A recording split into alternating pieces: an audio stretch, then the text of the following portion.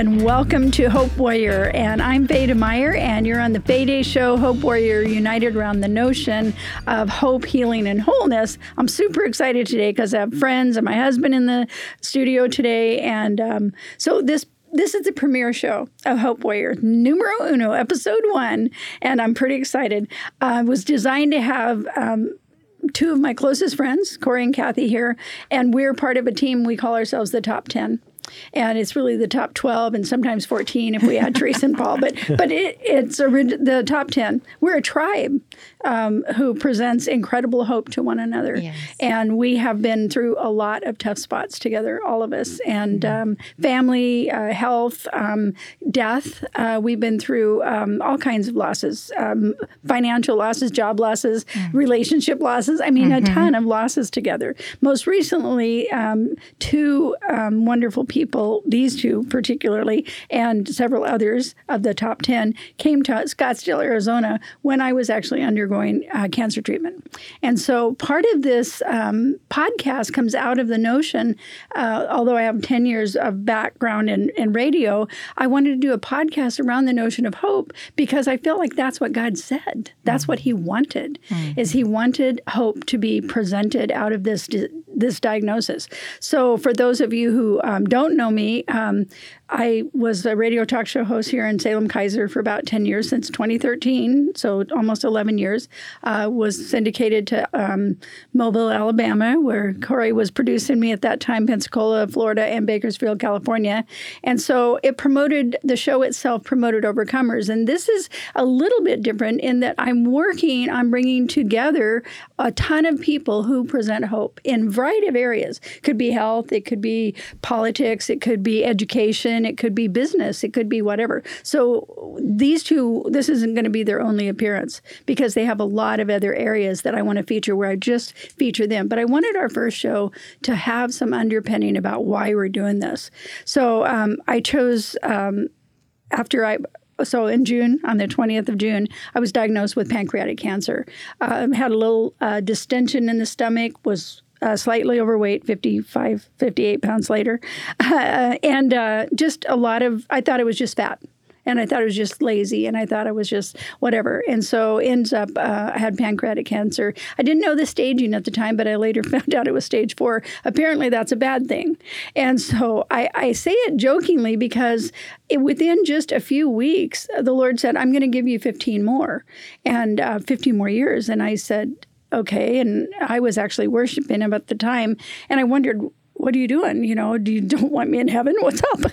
And he said, no, it's for your husband. So what the audience might not know is that my husband and I, of all the people in this room, I've known Dan the longest. This is Dan Ansbaugh, my husband. Veda Meyer Ansbaugh, that's me.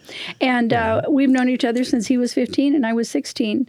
And his wife before me had died of pancreatic cancer.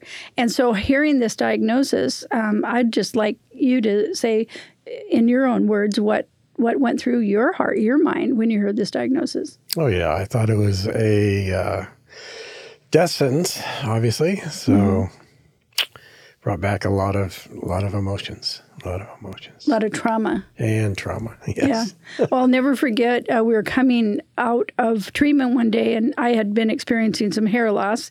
And one day, and Dan noticed, and all of a sudden, he had a natural emotional response. And I said, what's going on? Because I'm thinking hair is not the big thing. I've always had thin hair, right? And he goes, no. And tell him what you did. Go ahead. Okay, I'll tell him. He said he had to cut Sandy's hair. She, and that was just, so that was these are triggers and traumas. So that's, besides the idea of the diagnosis, those were things that we're having to deal with. So what I was presented with at that diagnosis from 6 different professionals in Salem, 4, a couple up in Portland then, was you have 3 months to live if you don't follow standard of care. Okay. And they said, get your affairs in order. We heard that several times. So much so that we went to an attorney for, to develop a trust. And anyway, so a standard of care said that. So I began to choose to study and to figure out what lifestyle that I had done, the possible things I'd done that behaved myself into cancer, and then how I could behave myself out, because I'm a pattern of that, of overcoming. That's kind of my life, right? So I changed my drinking habits. I was drinking Diet Mountain Dew, a little bit like it was going out of style. I dropped all sugar. I dropped all carbohydrates that created sugar. And I found out that cancer uptakes sugar 100 to 200 times faster than any other cell in your body. And I thought, well, I hate cancer, so starve it, right? It hates alkaline. So I started drinking alkaline water. That's what's in my cup. And I've been doing that since June 20th. Okay, and I haven't stopped. And there are times that you'll have something, but it's just not a lifestyle to me to go back to sugar or carbohydrates. I juiced my food for 3 months, and I studied to find out what other things kill cancer, what other things kill cancer. I ended up in a treatment center in Scottsdale, which shall remain nameless right now, but it was the best thing. It had integrative therapy. And so low-dose chemo and a few other things. And so out of that, right, like day 2 or 3, God said, go on Facebook and declare my healing, because that's when he told me, 15 more years. So I started declaring it. And here I am, 8 months later, almost, moving into the 9th month. And I don't feel dead, and I don't look dead, and I don't feel like I look dead. And so but he never promised. This is the thing with God. He promises healing, but he never promised it would be easy. And he promises that he'll be with you, you won't be alone, and that he'll walk with you. And so I just really wanted to say that. So I did. I published video after video on, didn't matter if I came out of treatment that day, I went and did my video. And sometimes it was a nasty feeling to do it, but it was necessary. And then all of a sudden, when I got back home about a month later, God said, stop. Just stop. And he said, prepare for this. Prepare to do the podcast, because this needs to be something that's captured, because Facebook only captures for 30 days now and stuff. So I went, okay. So in March of 2023, prior to this diagnosis, I had written a song. And I shared it with a few friends, the lyrics of the song. And these are the words. And I just got it presented to me, framed by our good friend, mutual friend, Paul and Teresa Carney. It was called Born for Hope initially, but it turned out to be Born This Way. And I later found out Lady Gaga has a song, Born This Way. So I couldn't name the podcast Born This Way. So it's Hope Warriors. There you go. Because I don't want to be associated with Lady Gaga. Just saying. Maybe I want to be associated with her money. Okay, don't be surprised. Okay, so here's how the song goes. Oh, I was born this way, I'm happy to say, born with hope, can't see it any other way. Mama was down and Daddy was up, the combo made for a hopeful pup. Born this way, created to hope, born this way without the dope. Born this way, and so happy to be, born this way, Jesus and me. Because the theme of all 4 of us and that top 10, 12, 14, where we're at, is legitimately that we have Jesus. And so everything that you go through and everything that I go through is everything but Jesus. So then the chorus goes like this. Oh, I was born this way. I'm blessed to say Jesus rescued me so I could play. Among my family, you're all one. Born this way to foster kingdom come. Yeah, born this way. Why, Abba, you say. I'm okay for today. Born this way and renewed every day. Born this way, branded by the world, this is a bridge, branded by I love it because they put bridge up there. Branded by the world, rejected, spun out, and twirled. You're born this way, cried the enemy, but Abba looked down and rescued me. Born this way, he said, I was created, shouted the hope that was planted in you. Born this way, so Abba could rejoice over you. Yeah, over you. Born this way, it's final then. Born this way, living past to end. It's to the end. And the idea is past the end is forever, eternity. So my thought was when I got this diagnosis is like, I literally called my sister Grace and said, oh, you're not going to believe this. This is the next day because she was on the phone with me when I got the diagnosis. I said, the dead in Christ rise first. So it was like a little bit of a competition, right? And so that's how God wired me. He wired me to see things from his perspective. He wired me to see things the way they are. So I want to welcome Corey and Kathy. And the reason that they're here is, A, they have a huge influence in my life for how long? We met at West Salem Foursquare in 2006 before Robert left, 5 or 6? 6, probably 6. Probably 7. 6. Yeah, because it was before, and they go ahead. I said before we were we. Yeah. We There was the Yes. We. That means married. Yeah. Yes. Yeah, not young. That's a close up. Yeah, And close. that's the ring finger. That's the ring finger. Yeah, that's the godly finger. That's right. Oh, I get it. That's awesome. And that's the kind of fun we have. It's just so fun. Here I am in treatment. We're down in Arizona. I just got out of an oven that was 108 degrees for 6 hours. And we're sitting on the couch and we are laughing. And then we went down by the pool. Remember that? Yeah. And, it was just a really fun time. But this is how it is when you're in fellowship. So we've known each other since 2006 at least, right? Mm-hmm. And I didn't know when I first met both Corey and Kathy, I didn't know that my longtime friend would someday be my husband. Okay, again. And when I say again, because we knew each other in high school, we liked each other in high school, but we had respective other boyfriends and girlfriends. So you, back then in the 70s, you didn't cross lines like that, right? And I remember when I met Dan, weren't you guys the first ones we went to dinner with? Yes. At the Brownstone when it was still open? It was what was... Interrogation. We were watching you. This is our girl. I don't know you. Yeah. That's right. It was a Brown Station. Brownstone. Yeah, that where Kimberly worked. Yes. Kimberly Aikman. Yes, that's it was right. really cool. So that was kind of how this quad added Dan to our top 10. Yeah. Because for a little while it was top 9.5 because of Ellie, right? Little Ellie, my little dog. So I didn't know, though, when I met you guys, the gravity of two things: your worship ability, right? I didn't know your deep, steeped knowledge in musicality, instrumental and vocal. I didn't know any of that. So what flared in my relationship with you is just watching this bubble up and come forth. Okay, so I took the liberty of looking on your website. Which one? Corey, yeah, the good one. The one we can talk about in public. I have 2. Oh, I know. I did CoreyKnowland.com. Okay. Yeah. Okay, yeah. And so, I was looking at some of the things that, that you're about. And the things that we're about as a group are we love the Lord. We love meeting and eating together, supporting one another around those things I mentioned before: birthdays, holidays, everything. I mean, ugly sweater. Everything. It's the best. We can sit and talk about the Bible, politics. We can sit and talk about religion. We can agree and disagree and still love each other. I mean, come on, Pam Johnson. We disagree with you now and then.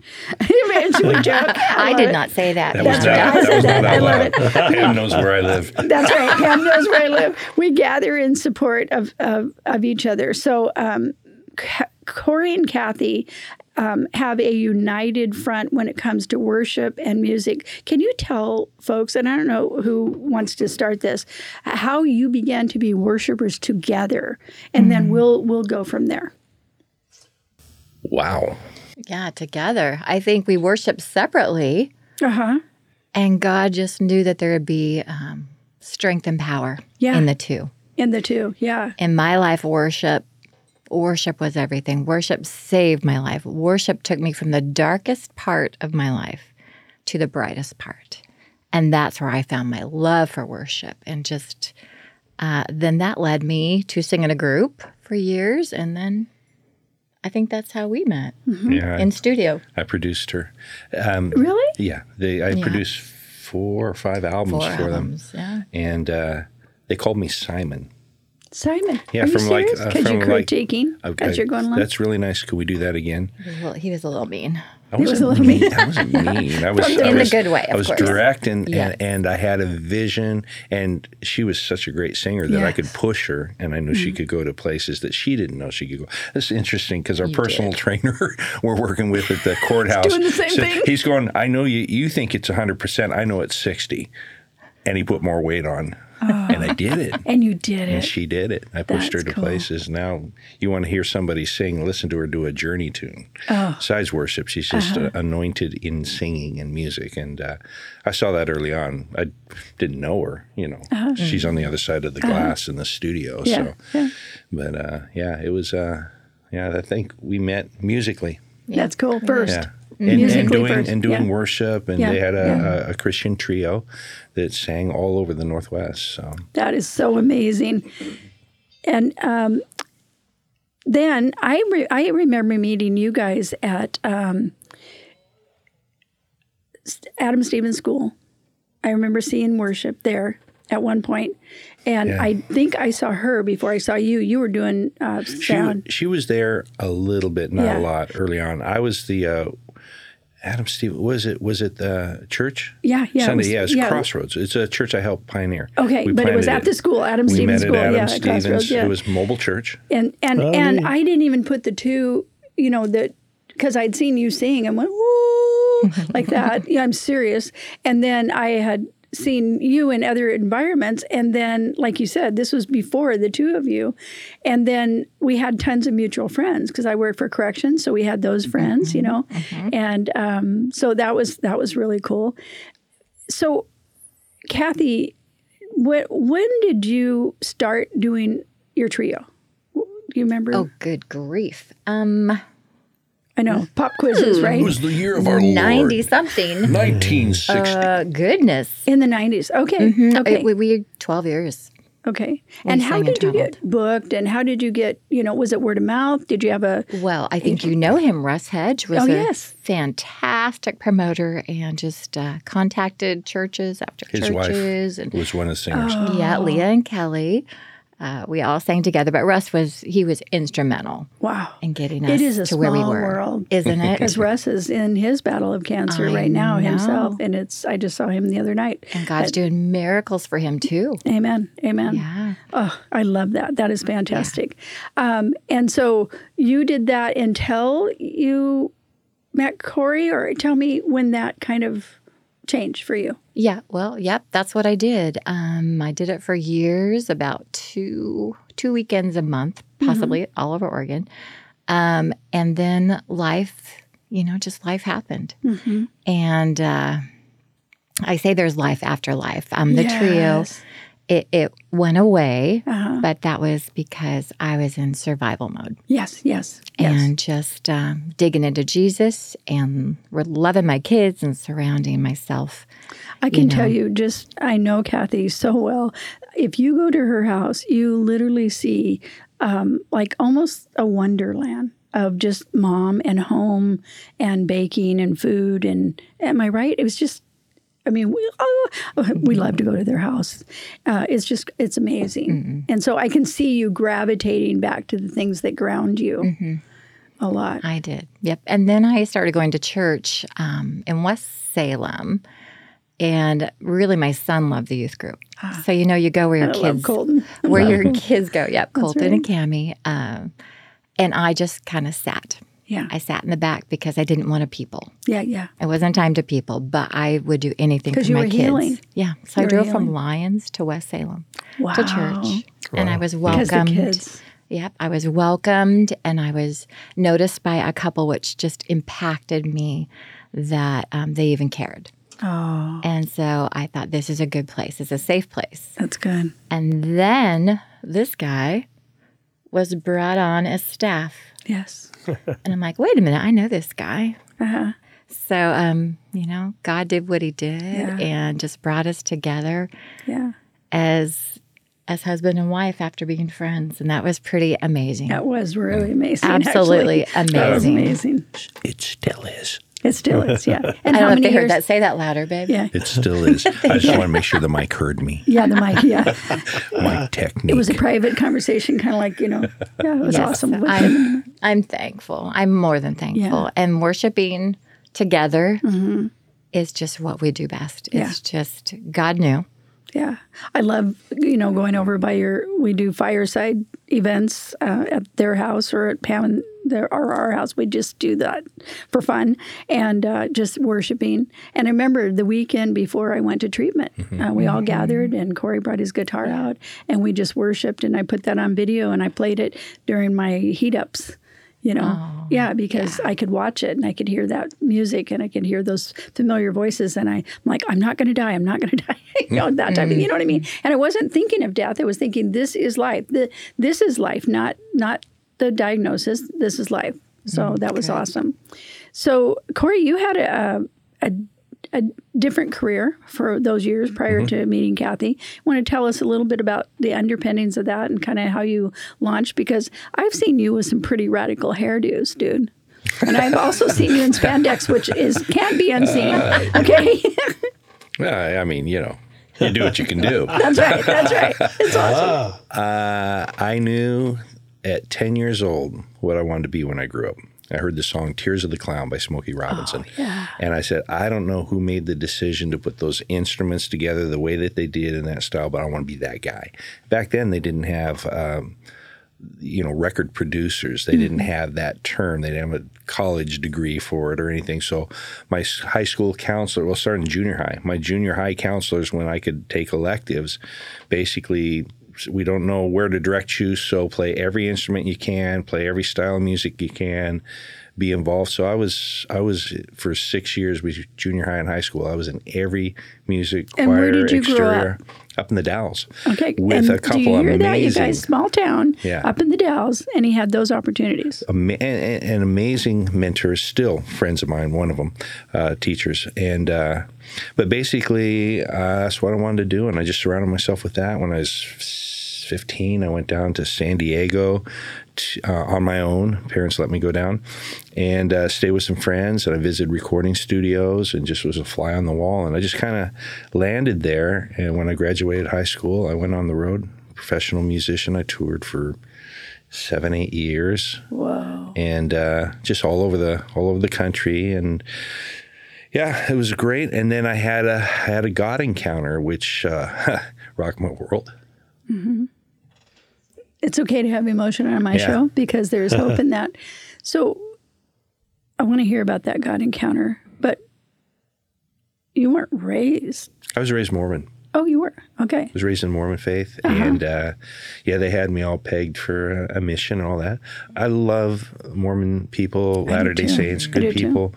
I hit a point where what was expected in that faith tradition and where I didn't know that God might have been directing me, but where I felt I was supposed to be, the two didn't blend. Yeah. And it was interesting when I was on the road. I mean, back then, I pity some of these poor musicians that got to play 3 services on a Sunday, and they're like, "Oh gosh, I'm so tired. I played so much. We did 3 services. Like I did 5 hours a night, 6 nights a week, 9 to 2, Monday through Saturday." And it's funny because people think, "Wow, that's glamorous, rock star. You're playing." No, it's in a club in that environment, even in the Vegas, in the bigger rooms that we did. You got 2 nights, maybe 3, and the rest is paid rehearsal. It's crickets out there. And so it's a hard thing, but then you travel on Sunday. So I didn't make it to church, any sort of church, for 7 or 8 years, but I tithed because I just knew that was something that I was raised with, and it had value, and who knows? It was principled in you. And it was between me and God, but that would be the outlet that I chose, And I think that was really helpful as I became a believer, moving into, giving and serving and supporting missions and all those kinds of things. It's one of my favorite things to do when I get a check is to go on and play the digital thing on the app and send it to the church. And it's just like, wow, I did that.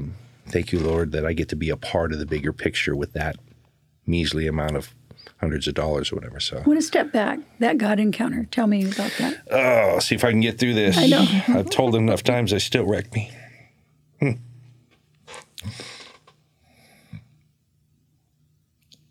is an Amy Grant concert. And I didn't know much about her. You know, we kind of heard she's Christian. What does that mean? We don't know what, you know, in my upbringing and experience. But she had this song, Love Will Find a Way. It's all over the radio. I was like, and I'm the musical director of the band in a club band that's pretty prestigious, well paid, well known.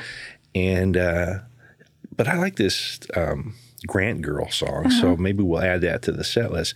And I'm out in Ohio playing, I think it's in Columbus, and it's where the Ohio State Fair is. You know, it's one of the biggest fairs in the country. And we knew a guy from the club who was a business owner, and he supplied bar supplies for people all over Ohio. And he had tickets to see Amy Grant, and he's, I'm not going to make it. It's tickets to the fair and all this. So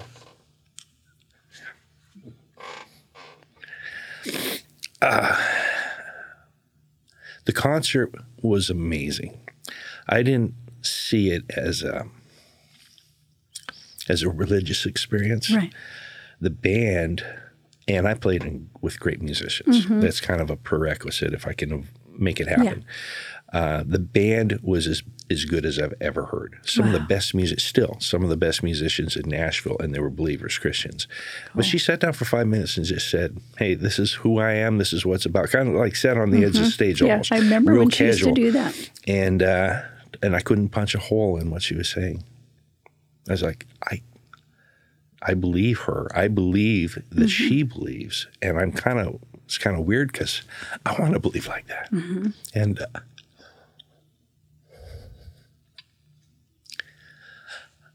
I knew I'd be involved in something like this. I didn't know what that was. Okay. But whatever this was, using what I've been gifted to do in a format to reach people with the arts, I knew that that's going to happen. 2 years later, I accepted the Lord. Wow. 2 years. Wow. When I accepted the Lord, the guys that I was with, musicians, had been praying for me for 2 years. Wow. They said, we felt we need to be praying for you so you would be in our Christian band. That's how they prayed. We want him to get saved so he can be in our, I didn't qualify unless, and they had been praying for me for 2 years. Wow. I suspect when I get to see Jesus face to face and see the divine calendar, how he sees it, that moment with Amy Grant was a trigger for them. Yeah, yeah. Who were the people praying for you? Monty Colby. And we kind of keep in touch. And Mark Kendrick. Okay. Mark owned I owned a music store partner in a music store. And when I left and went on the road, he came in and partnered with my other partner, who was my old band director, and then he bought the whole thing out eventually. And I had come off the road and was working with him at his store, and he had a little recording studio in the back. And the three of us would get together and have coffee and talk about God. The Mormon, the Foursquare guy, and the Assembly of God guy. Oh, my goodness. And I prayed prayer of salvation. It was kind of like, Monty goes, you want to pray a prayer of salvation? I went, sure. What's that? Yeah. Well, just repeat after me. Okay, because I believe in God. Yeah, yeah. And I prayed this. It was a head thing. It wasn't the brokenness heart thing. I didn't have one of those bottom of the barrel coming to Jesus moments. It just made sense. I was kind of raised to believe in God. And that weekend, I went to church with Mark, and that was the weekend of the Jim and Tammy Baker thing. Oh, yeah. So I come into this church, and they're all crying and mourning, and Jim. And I thought, these poor people, who are these people that passed away? Can you give the listeners about the date, the year? It would have been, I'm thinking it would have been 87. 87 when I had that, you know. I don't remember exactly, but it was real close when when the whole Baker fiasco broke. Because Baker and starts with an S. There were 3 or 4 that tumbled all at the same time. Yeah. There's but I just remember going to this Assembly of God church over in a little tiny town with this friend of mine, Mark, and everybody was lamenting over this thing, and I didn't know who it was. But it's just one of those. You see those, you know, Amy Grant. There's a marked time that matches with a thing that guys were praying for. There was a time when I made a decision. I come in with these people and experience them mourning a hit to the faith in a sense. And and I was actually, prayed and was connected to a Foursquare church early on, and I'm licensed Foursquare pastor, and I've been connected to them in and out in the assemblies for most of my Christian faith. So. Serve in an Assembly of God church, licensed Foursquare right now. Raised Mormon. Raised Mormon. That's a mutt. This is a testimony of hope. Yeah. And the kind of hope that God is, not the kind of hope that man thinks, you have to go down this particular path. And I'm sure some of you are in a situation where you think it's hopeless. You think there's not anything that can be done because maybe you've made decisions that took you off the path, or maybe decisions were made for you that took you off the path. And we're here to say that there is hope. And you have no idea yet all that God's going to do. No idea. So then what happens? Because you were playing in secular bands. You were like in the rock scene at the time, right? Yeah. So if you go back and look at a group called Guardian. That was late 70s, early 80s. The group I toured with was actually a group called Oliver. Oliver, okay. Yeah, and we were Midwest. We're based in the East Coast, but we did work in the Midwest and the South quite a bit. And it was named after Lori Oliver, who's still friends of ours. 45 years later, we still keep in touch. They're out in Nashville. A lot of my friends are out in Nashville. And we just did that whole thing. But when I had gotten off the road, I'd had enough of that. And I got into this recording, producing thing, which I'd always done on the side. And had, if we were on the road and we had a break, we'd hit the studio, that kind of thing. And I started working with Christian artists and regional people. This is before there was even really Christian radio the same way. So as a new believer, my friends are giving me mixtapes. Oh, yeah. And these mixtapes are all of their favorite stuff. Now, a mixtape, a cassette, I know you're going to have to go to Google mixtape. and look this up, because I can't believe I'm so old that you don't know what I'm talking about. Right, and I remember it. But I was listening to all these artists, but I didn't know who any of them were. So I'm listening to Daniel Amos. I'm listening to Larry Norman. I'm listening to who I actually got to work with quite a bit. I know, later on. you produced him. And then there's all these other, things. And then Christian radio kind of comes out and you start seeing, and they're connected to this. But I just got into that, and the church as a new believer coming from a professional music background, they just grabbed me real quick. Yeah. And probably too quick. In some areas, I still need to grow, but God had grace in that process. But I brought in, I had hair to my waist, tight jeans, 3 earrings. That's risky on their part, so I commend them. I did not blend in. Yeah. And I did not wear a choir robe. Yeah. It reminds me of Greg Laurie's, Lenny's story a little bit, right? Because, it was a legitimately different pathway of the Jesus movement for you a little later in the scene, because you're a little younger. Well, I was in a traditional Assemblies church up in Central Washington, and I did not fit the part. But fortunately, there was a ministry based out of this church that was international renowned. Ken Gobb, the Gobb family. Yes. They had a band called Eternity Express. And back then, these are the guys that toured with they own their own buses and 18-wheeler, and they came and did these huge shows all over the world. And that was their home church, and they had kind of adopted me. The funny thing is they'd be at home. That when I started attending, they were home for like a month or so, and then they headed back on the road, and I looked like the fool that didn't make the bus. Oh, yeah, Because at the time. When you're standing with 6, 7, 8 guys with long hair, musicians all go like that. But then when they're all gone and you're the only guy there, you kind of look like, hey, dude, did you miss the bus? Was I JV? Yeah. What's going on, right? So, but God was leveraged me. I was part of bringing change to that church in worship, drums.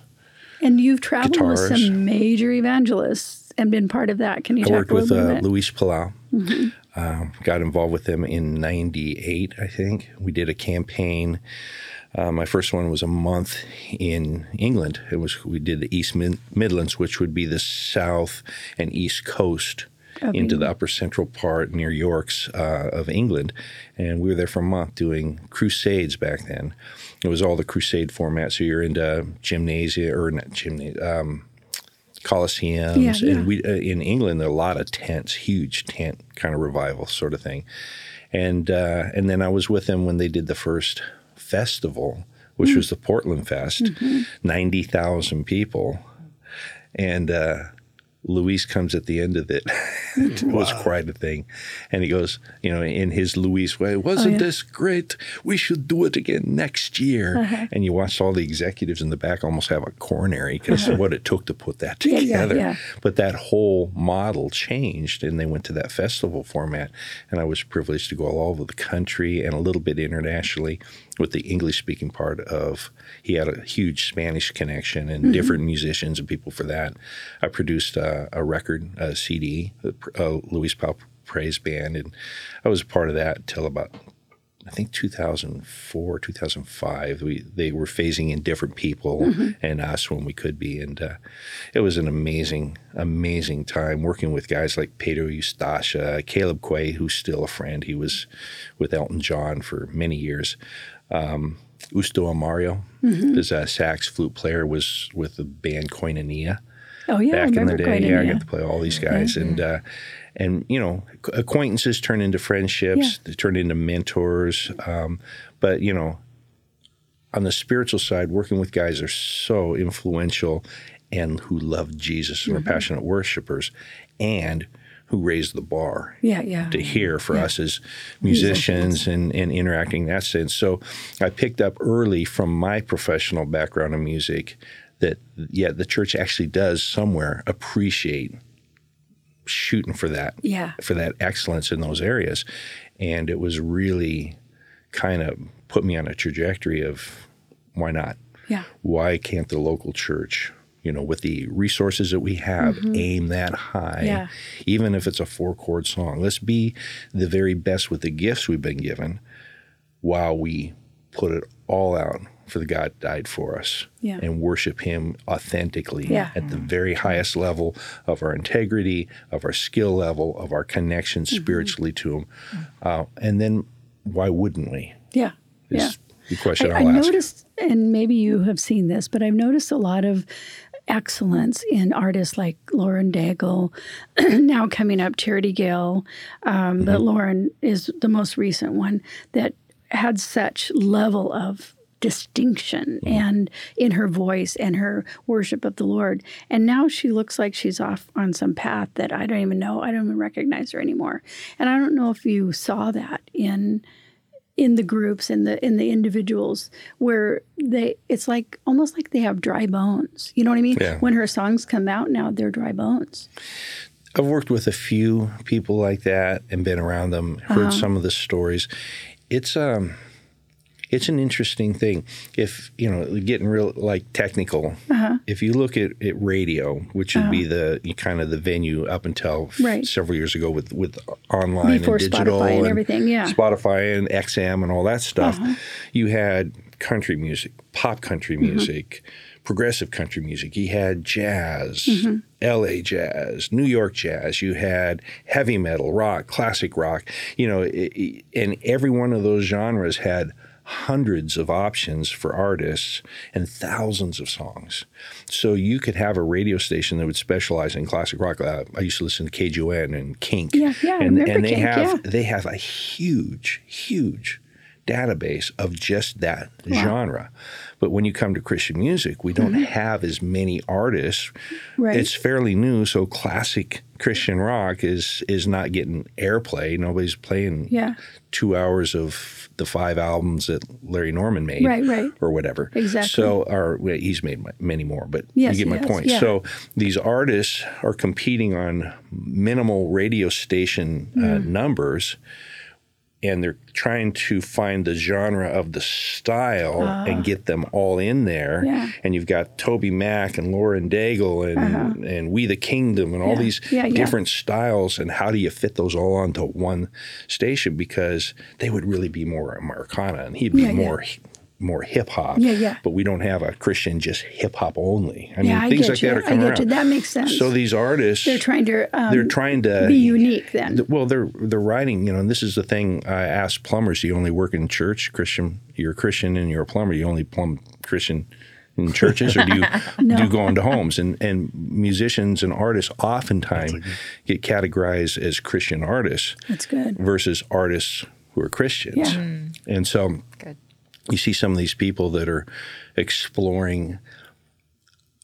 I don't know Lauren Daigle. I don't know her style. I don't know what the thought behind it. But for myself as a believer, I look at my relationships through the eyes, through the filter that of Jesus.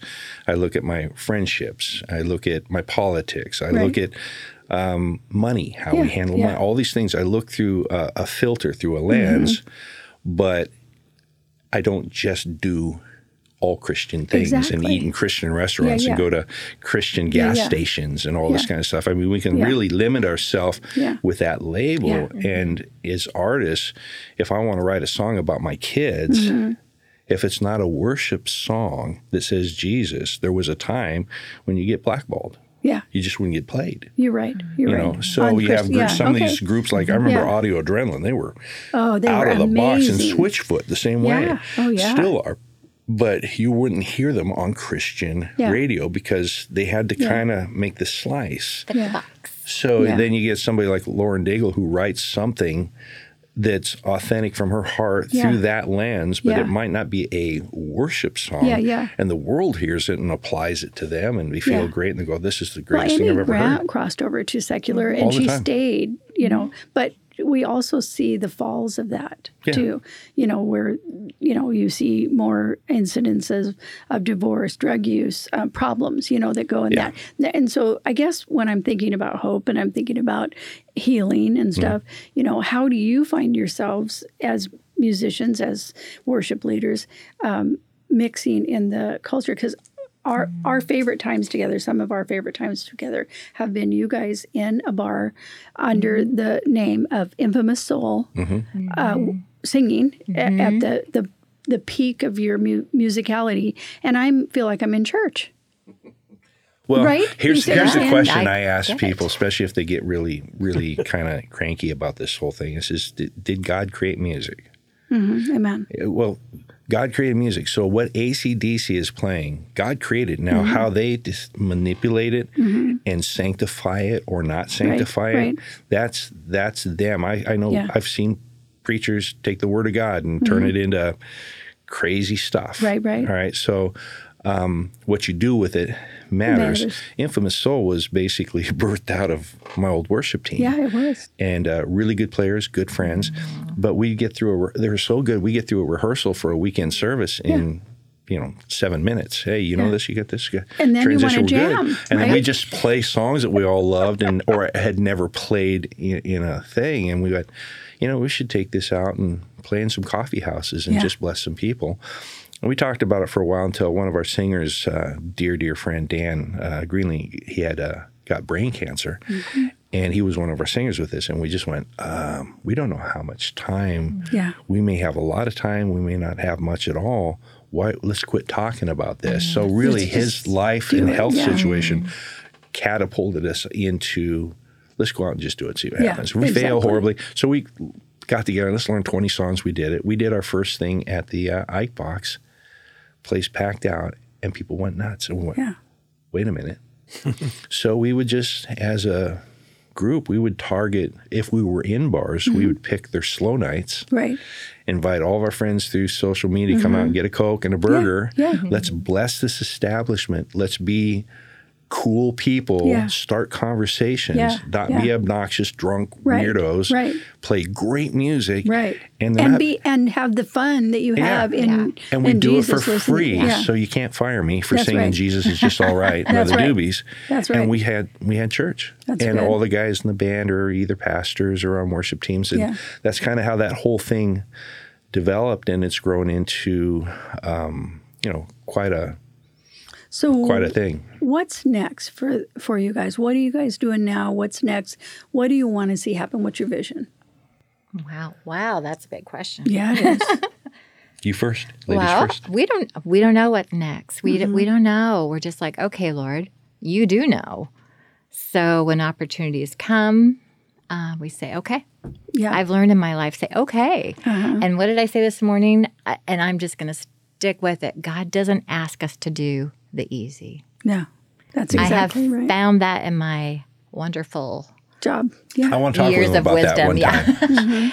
He will ask you to do the hard things sometimes so much that you're like, oh, I'm pretty sure that that's not a word from you. That's for Faye. That's for Dan or Corey. That's not for me. But in your heart, you just know. So God has taken me on some paths, and I'm just fearlessly step out there and say, okay, God, you know. Do it. You know, you've asked me, so you're going to provide a way. And he has been faithful. Yeah. It hasn't always gone the way I thought it would. No, it hardly ever looks ever. Well, I'll give you an idea based on that job that we've had, mutual job together. 3 months before when I quit, because the Lord told me to quit. He told me 6 weeks before, but I didn't. I was literally, when I got diagnosed, at the worst financial place I've been in my life for a long time. Legit. But God made a way. And he made a way through friends. And he made a way through you guys raising money at the rec and, people donating on a GoFundMe. And I mean, $25,000 were part of that gifting of that $100,000. And so that is the kind of hope that I want people to say. Yeah. We're not saying it's easy. I really appreciate that. So how do you muster up? What does a person do to stay on that path, even though you know it's hard? How do you just keep going there, Kathy? Oh, my goodness. Faith. It is just faith. You go to God's word. You say, Lord, I can't read a whole chapter right now. Just give me a word.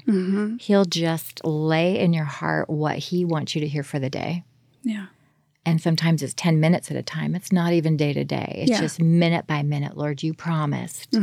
I feel this is what you want me to do, so I'm going to do it. And I have faith. I have blind faith to do that, and that you're going to take care of me and my family. Yeah. And I just constantly go back to him, prayer and his word. So the whole Christian walk thing is not like easy peasy roses like that, right? No. I mean, we're all sitting here as witnesses and testimony to that. Well, I think the Christian walk, when we step out in faith, we become an enemy of the enemy. Yeah. The fallen one. The opposite of Jesus is our people. Mortal enemy. But beyond that, life is hard. Yeah. Our fallen nature, sin nature, disease, bad people, world stuff, people given into dark things. Life is hard, whether you're a Christian or not. But what I've found is, with a target on our back, we're a particularly great prize for the enemy when we fail. But what I also discovered is that when the word says we can do all things through Christ Jesus who strengthens us, that's in the book for a reason. Yeah. There's a whole bunch of stuff probably said and shared between disciples and people over the years of Jesus walking with them that aren't word for word necessarily recorded. Right. The things that God wanted us to see to last for thousands of years that were human things that we could apply and connect with God and see supernatural stuff. It's all in there. It's all in there. It's in there intentionally. So when he says that, I can do all things, he means it. Yeah. And now my working out my faith with fear and trembling and gnashing of teeth once in a while. Is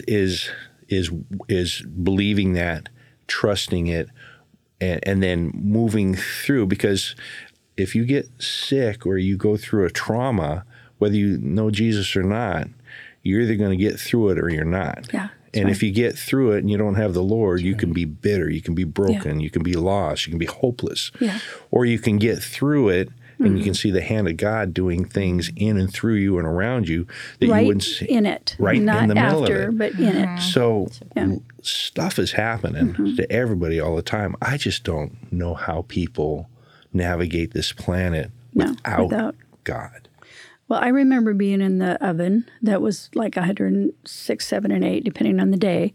And the reason I asked about how do you get through it is because I remember people having sent me like Isaiah 43, that says you will go through the fire, but you will not be burned.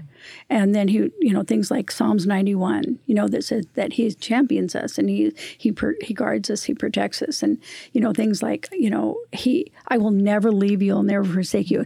And so what I did is I played a loop of the scripture with music behind it while I was in there. And invariably, when I felt like it was too hot and I couldn't handle it anymore, that those scriptures that I needed for that moment would pop up. Mm-hmm. Awesome. It was just amazing. Awesome. But the point, I think, for me in terms of getting the hope in you, right, is first of all, committing your life to Christ. If you haven't done that, you can actually do it here, right now. Simple prayer. Jesus, forgive me. Yeah. Would you take me like I am? Help me get through this. Mm-hmm. I don't know, but I'm going to take a step and trust you that you're there and that you're paying attention. Help me, please. Just that simple. Amen. Just that simple. And the Bible says, if you confess with your mouth and believe in your heart, you will be saved. Okay? And beyond that, then you know that you have power because you begin to understand over time that from Genesis to Revelation, there's no disconnect between Father, Son, and Holy Spirit. Jesus was there at the beginning.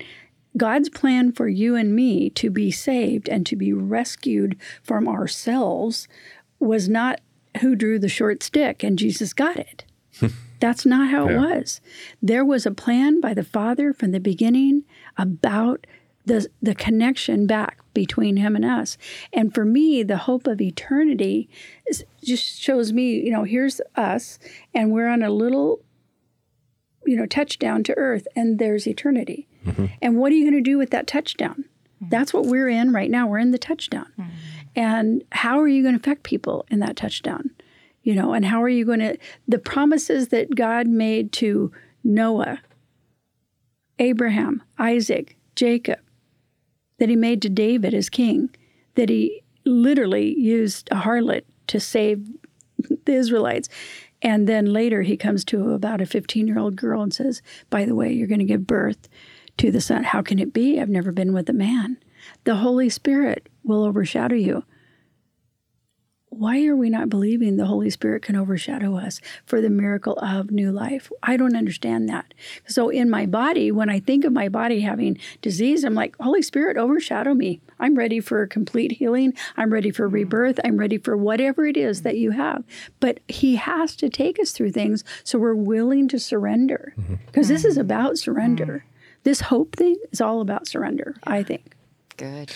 Well, and one of the key things also, and you guys have been privileged in helping me with this, and the top 10, the top 14, as it grows and does what its thing is there's safety in a multitude of good godly counsel. Yeah. And most of the bigger decisions that we've made when we're praying together and working on something, we put out to this small group of folks. And sometimes we won't even tell you what we're praying about. Right. I remember sending off to, we were years ago invited to go to Spain to do a ministry, teach at a camp. And I wasn't feeling real well. And we're not sure what it was, but we put it out because we had the money. We had raised it. We're ready to go. It's coming up in a month and a half, 2 months. And we put it out to our team, and we didn't even say anything. I said, I'm sending you one word. Would you pray about this? Get back to me. And we put out Spain. I didn't say, hey, we're thinking about this. We're going to just Spain. And God anointed people who hear from God, and you can hear from God. It's not some weird voodoo. No. God is real, and he's on the job, and you can see and experience it. It's amazing. It's just amazing. But they all got back to me, the same thing. I don't know what this is, but you're not supposed to be a part of it. And so we backed out, and I ended up getting really sick coming into that. And we, instead of going there, took a 2 Sundays back to back. I worked in a church and took a vacation. And it was one of the most healing, relaxing, restorative times between the two of us and with me personally. Would I have survived going there if I didn't listen to him? Going, yeah, I would survive. Would God have done things in and through us? Yeah, probably. He's faithful that way. We go in his name. He's, the steps of a righteous man are ordered by of God. Lord, and I had a wise guy, pastor, friend of mine. I kind of had this weird vision put in my heart as an early Christian that if you go through the wrong door, there's 3 doors. Remember that game show? And if you choose the wrong door, God's going to bring you back around, beat you up until you get it right. Yeah. And he clarified it like this. He goes, no, that's not the God we serve. He's not abusive. You've been created all those doors, if you go through a door, he's going to figure out how to use you, bless you, and minister in and through you.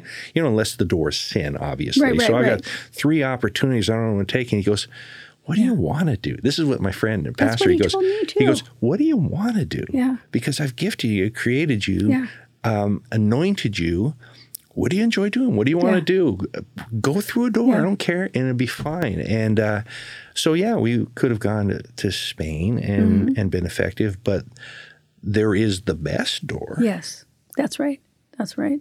And we chose that one, but it was through godly people who we trust, speaking into our lives, and then us being willing and agreeable to hear that and be obedient. And even that was a step of faith. Yeah. So do you guys ever disagree about the doors? I'm just no.